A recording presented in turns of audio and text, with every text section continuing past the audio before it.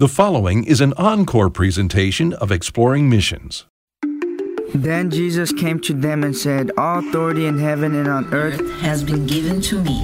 Therefore, go and make disciples of all nations, baptizing them in the name of the Father, and the Son, and the Holy Spirit, teaching them to obey everything I have commanded you. And surely I am with you always to the very end of the age." Welcome to Exploring Missions, connecting mission needs with those equipped by God to meet those needs, across the world or across town. And now, the host of Exploring Missions, Bert Harper. Does the area that you live in seem to be changing?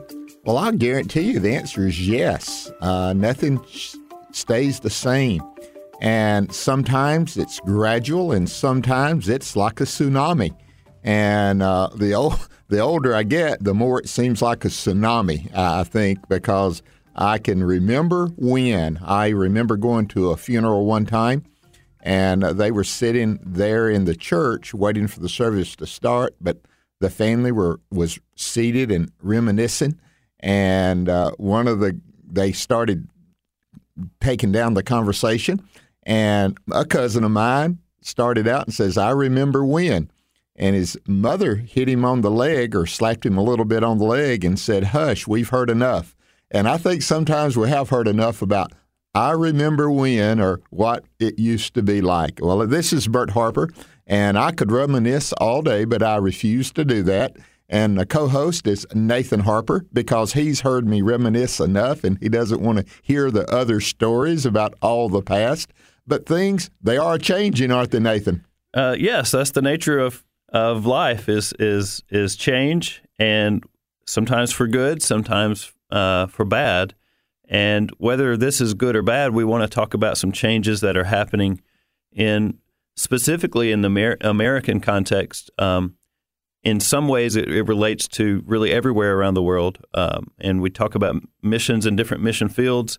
You could see these trends happening in other places besides the U.S., but specifically we want to talk about the North American context. And today we want to talk about three shifts that are occurring, missional shifts that are shaping the North American context. And this affects churches, it affects missional organizations, small groups.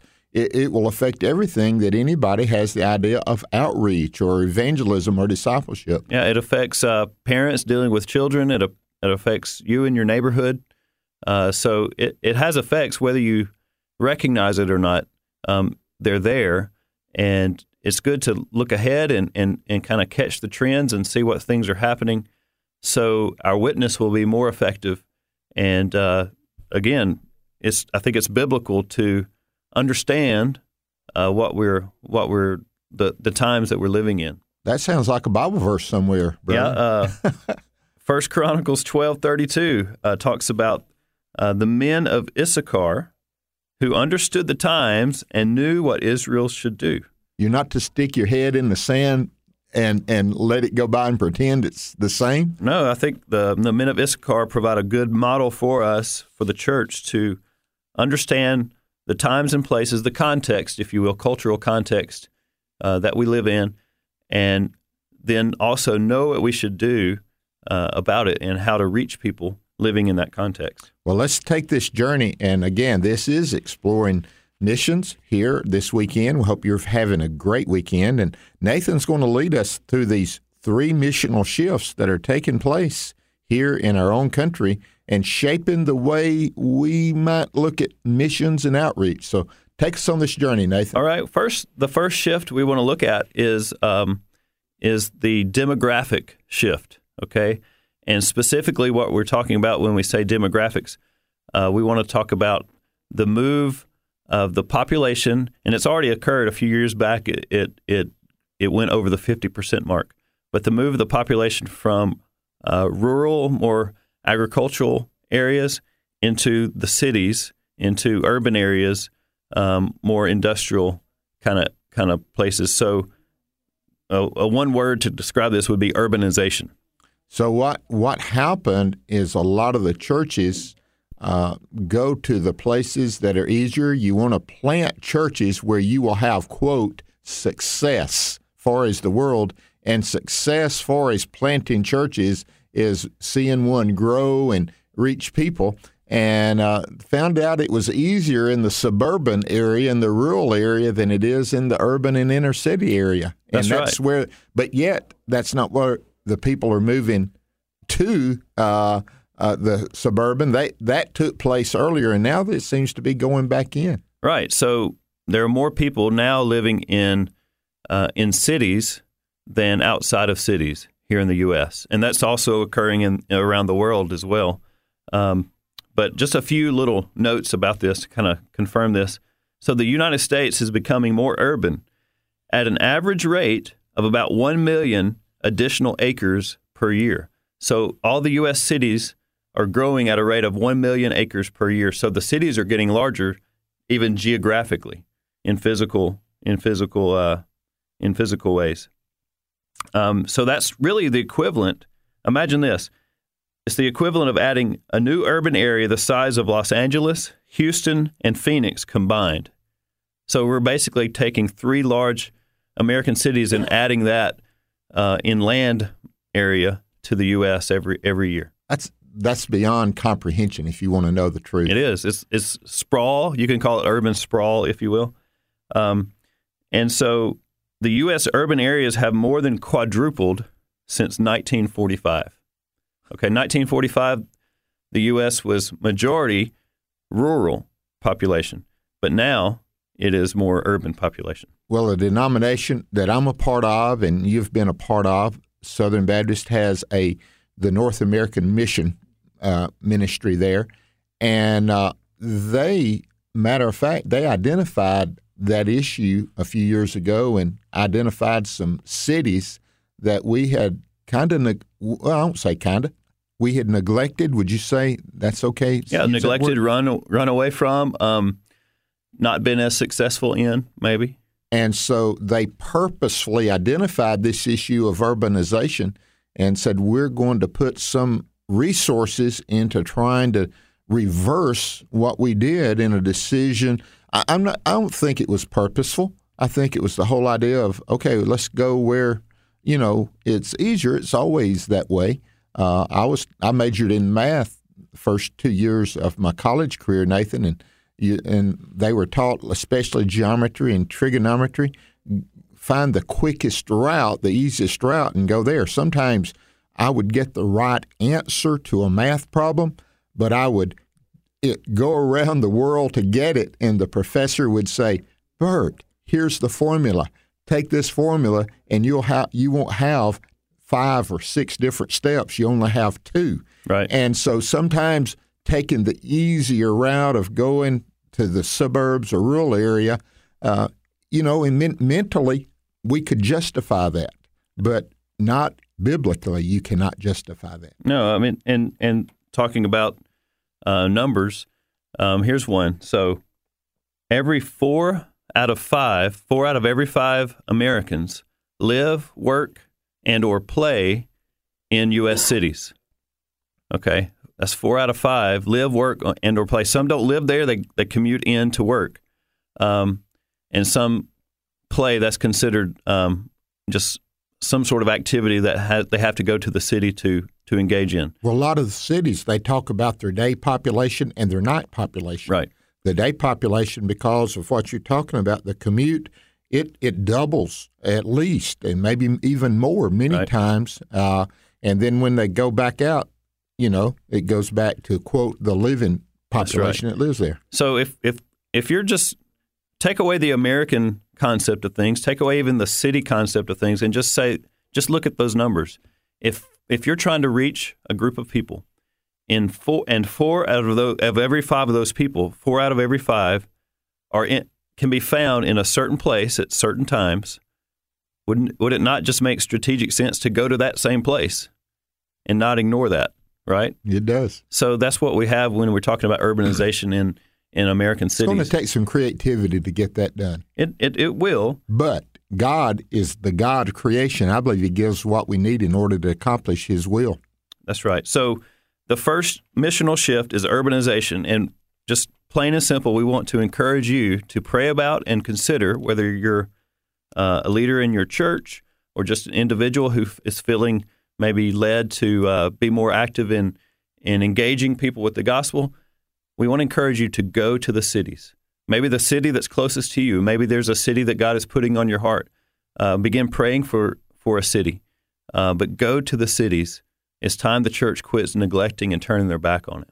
I recently talked to a pastor, and the summer, trips that they take, youth trips, which used to be nothing but pleasure and singing, and now most of the youth trips that I hear about have to do with missions and discipleship. That's a great improvement in the youth ministry, in my estimation. And they left here in northeast rural Mississippi and went to Philadelphia, Pennsylvania, to right downtown in the inner city. And he said, "You talking about, now again, their city's closer, but the idea is that, man, there's people there who desperately need the Lord." And go. All right, let's talk about the second shift that's taking place in North American context. And we want to talk about the socioeconomic shift, okay? And this kind of fits a little bit in with urbanization. They all fit together somewhat. But the socioeconomic shift, what we are talking about is globalization, okay? Now, some people hear the word globalization and they run away, or they cover their ears, or maybe they get angry and they see it as a bad word. But it's really just a describing word to really reflect what's actually happening. And it's a social, it revolves around the social sphere, but also the economic sphere. And so there are good and bad sides to globalization. But the fact that it's happening doesn't need to be ignored. You mean we can't ignore such things? We don't ignore reality? Come on, Nathan. Let's not ignore reality. That's Jesus never ignored reality. He did not, and he always, he was always real. And again, we're talking about reaching people with the gospel of Jesus Christ, and that is so vital and important. And regardless of how you feel about it, the responsibility is to go and make disciples. That's right. Our responsibility, regardless of whatever political, governmental issues you have. As a believer, we're called on to make disciples. All right, so what does this shift, this globalization, look like?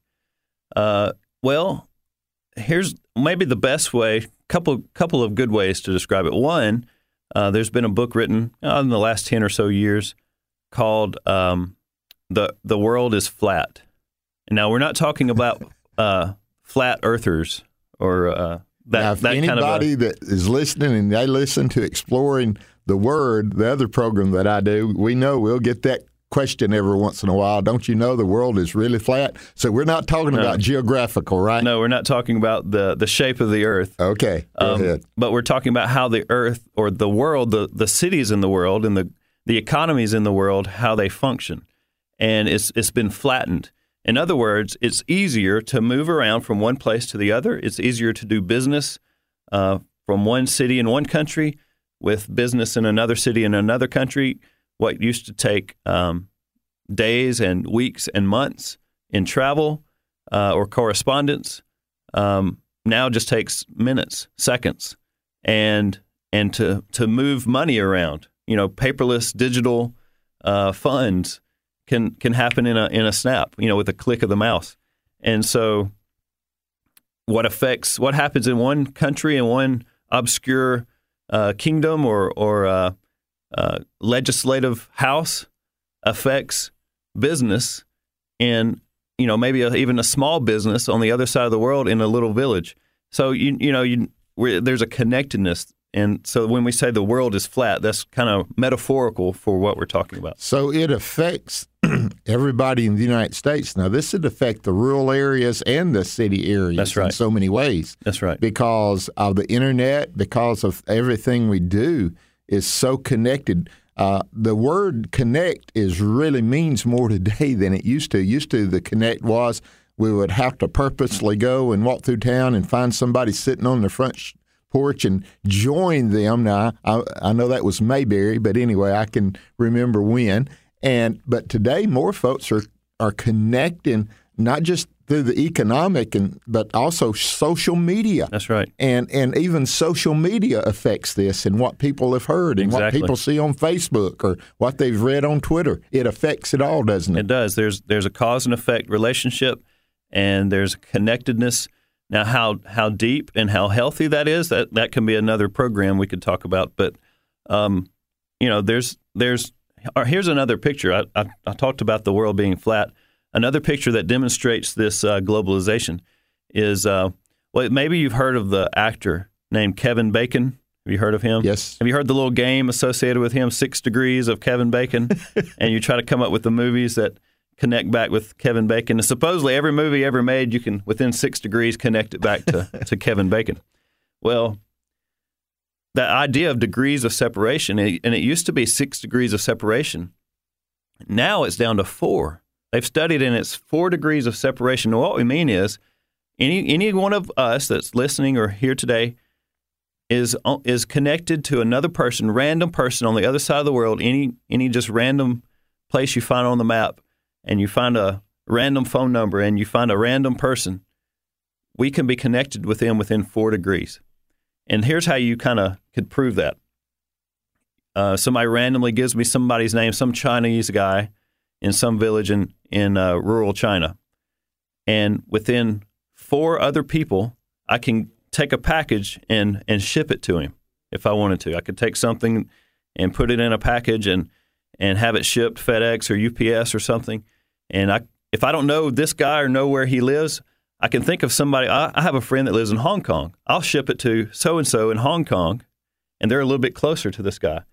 Well, my friend in Hong Kong might know somebody on the mainland and can ship it over there, maybe Beijing or somewhere. Do you see what I'm saying? Yeah. And within 4 degrees, we're all connected with any individual on the planet. And so we're not sailing the seas anymore the way we once did. So here's what I'm saying. There's the danger of trying to do discipleship and missions like we did back then. The message hasn't changed, but the methodology is completely different. And for some of us, that's eye-opening, but it's real. And regardless if you want it or not, we long for the good old days, part of them, not all of them. And yes, but it's not there anymore. We live in this real demographic shift and social economic shift. It has happened. Yeah, and it's in some ways you could see the potential for excitement in that we don't have to be the Robinson Crusoe type missionary to pack up everything and go to the other side of the world and, on this deserted island all by ourselves and be this hero type messenger that saves the world. We can just simply make a connection with whoever God has put in our lives and share the gospel message and see that go viral and see them share the message with people. And then they would share the message with their people, and it just naturally happens to get to the other side of the world. Sounds like the Tale of Two Cities is the best of times and the worst of times, Nathan. Yeah, I think that's always been the case. Now, one thing that has been when we talk about mission work, the way mission work used to be done or seen to be done before globalization, there was this saying that people would use: from the West to the rest. In other words, the travel of the gospel, the message of the gospel, the mission work would have to go from the West, either the U.S. or Britain or a Christian European nation, would have to go from there into all the other places around the world where the gospel witness kind of was lacking or did not exist. But that's not the case anymore. In fact, there's been such a shift, even when it comes to Christianity. The center, the heart of Christianity is probably somewhere in West Africa right now, where the average Christian is probably a teenage African girl who follows Jesus and loves Jesus, and the gospel has gone to her. And so now mission work doesn't just take place starting in the West and going to the rest of the world. Mission work now, because of globalization, it needs to be from everywhere to everywhere. But our connection is because of the possibility of we were talking about earlier about transfer of the financial funds and transfer of information. That possibility of us being connected with that girl to aid her in carrying out her mission is real too. It opens up even greater possibilities for those of us who are sending and giving, doesn't it? We're talking about global partnerships. We are, yeah. It's not just me doing it by myself, the hero, the great white hope, if you will. It's nothing like that. It's the body of Christ working together and carrying out the Great Commission. This is how Jesus intended it from all along. Makes you think of Revelation at the throne, where all the people from all the nations of the earth, people are going to be gathered around the throne. That's right. So it's already happening in the area of carrying the gospel of Jesus Christ. That's right. So we want to encourage you. This is kind of an action point tied to this shift, is we want to encourage you as a church, as an individual, as a family, to be intentional to make global connections. Now, you might not know someone on the other side of the world, but you probably know someone that is from another part of the world who is living near you or connected with you in some way. Have you noticed, even in the churches where I've been, and they've gone on an international mission trip, that they make connections with the people there? Yeah. And because of all the internet connections, they stay friends with them and help them and pray for them. The connections are not that difficult anymore. No, they're not. They can be made, but you need to be intentional. It takes intentional thinking and think strategically about that, how God has placed that person in your life for His purpose of making disciples of all the nations. Well, this is Exploring Missions, Bert and Nathan, and we're talking about three missional shifts that are shaping the way we need to do missions here in North America. Yeah, so let's move on to the third shift, and this one's kind of a combination of things, but we want to talk about the philosophical spiritual shift that has been taking place really for a while here in America, in other places as well. But to kind of alliterate it, to help us remember, we're really talking about tribalization and trivialization of the truth. Okay? Trivialization. Yeah, trivialization. So making it trivial, making truth trivial. Right. You could call that postmodernism if you would like.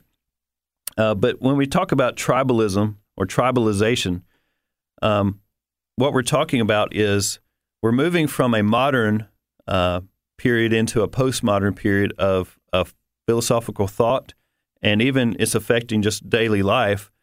Your generation, my generation, we were much more. I was on the tail end of modernism probably. But we're much more individualistic than younger generations coming up. Younger generations, you can call them the millennials or whoever, they're more connected. There's seems like there's a greater need for them to be connected with one another or with a small group of people who think like them and act like them. There's a sense of needing to belong. And so, if you could point to, a lot of people have pointed to the curse of the modern American is loneliness, Well, the younger generations are growing up, and they're less individualistic. They're more tribalistic. In other words, they have the need and desire to belong. It's an overflow of that individualism, but at the same time, they're finding a little bit of success in that, and so that need to belong. And I think we need to take great note of that and how to share the gospel with younger people. What if our churches became a place for them to belong? Yes. And as they belong, they grow in their belief in who Jesus is. You go back to the first problem that man faced was not sin, it was aloneness. And God made Eve. Yeah. So God has made the church to help fill that need of aloneness in individuals' lives here upon earth that need a desperate relationship with God through Jesus Christ, Nathan. That's right. We could do a whole show on this one shift, but as time is running out, I just want to jump to maybe a final point about trivialization of the truth, tribalization of society, but it comes down to really what I see as biblical neglect. Yeah. You could call it biblical illiteracy, but that illiteracy comes from neglect. Yeah. And so not just young people.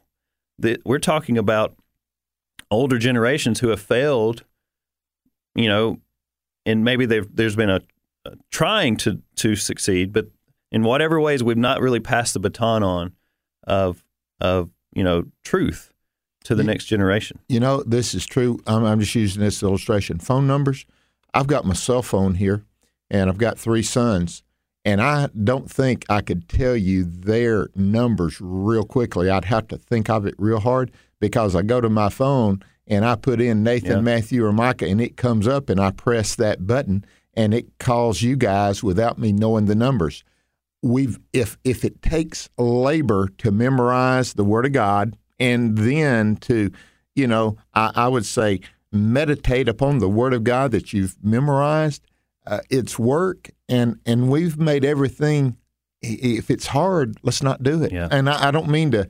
Here I am trivializing that, but I think you're right, Nathan. I think that is so true that we're biblically ignorant of those things. So this action point is probably a little bit more difficult to come up with and to focus on, but one of the things we can try to encourage each of us to do is be intentional about engaging maybe neglected people, maybe forgotten people, whether they're unreached people groups of immigrants in America, or whether that's the next generation of millennials that for some of us they're hard to understand and connect with.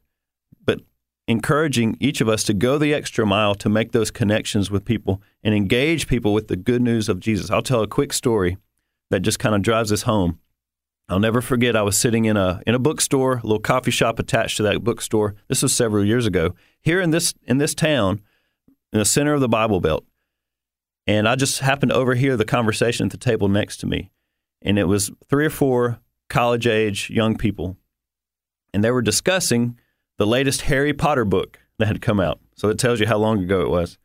And they were talking about Harry Potter, and they were kind of going back and forth with all the trivia of the books. And somehow the Bible got brought into the conversation. And all 4 of those young people, they were up to date on every single one of the Harry Potter books. Not a single one of them, they all confessed to never have read the Bible. And this is living in the middle of the Bible Belt. And my heart broke thinking, this is what has happened. This is how the shift has taken place. And the Bible is much more relevant than any novel or mystery. Thank you, Nathan, for taking us through these 3 missional shifts that are shaping the mission work here in North America. Thank you for listening to Exploring Missions here on the American Family Radio Network. This is Bert Harper and Nathan Harper saying thank you for listening, and we pray that you would be on mission for God as you go throughout your life.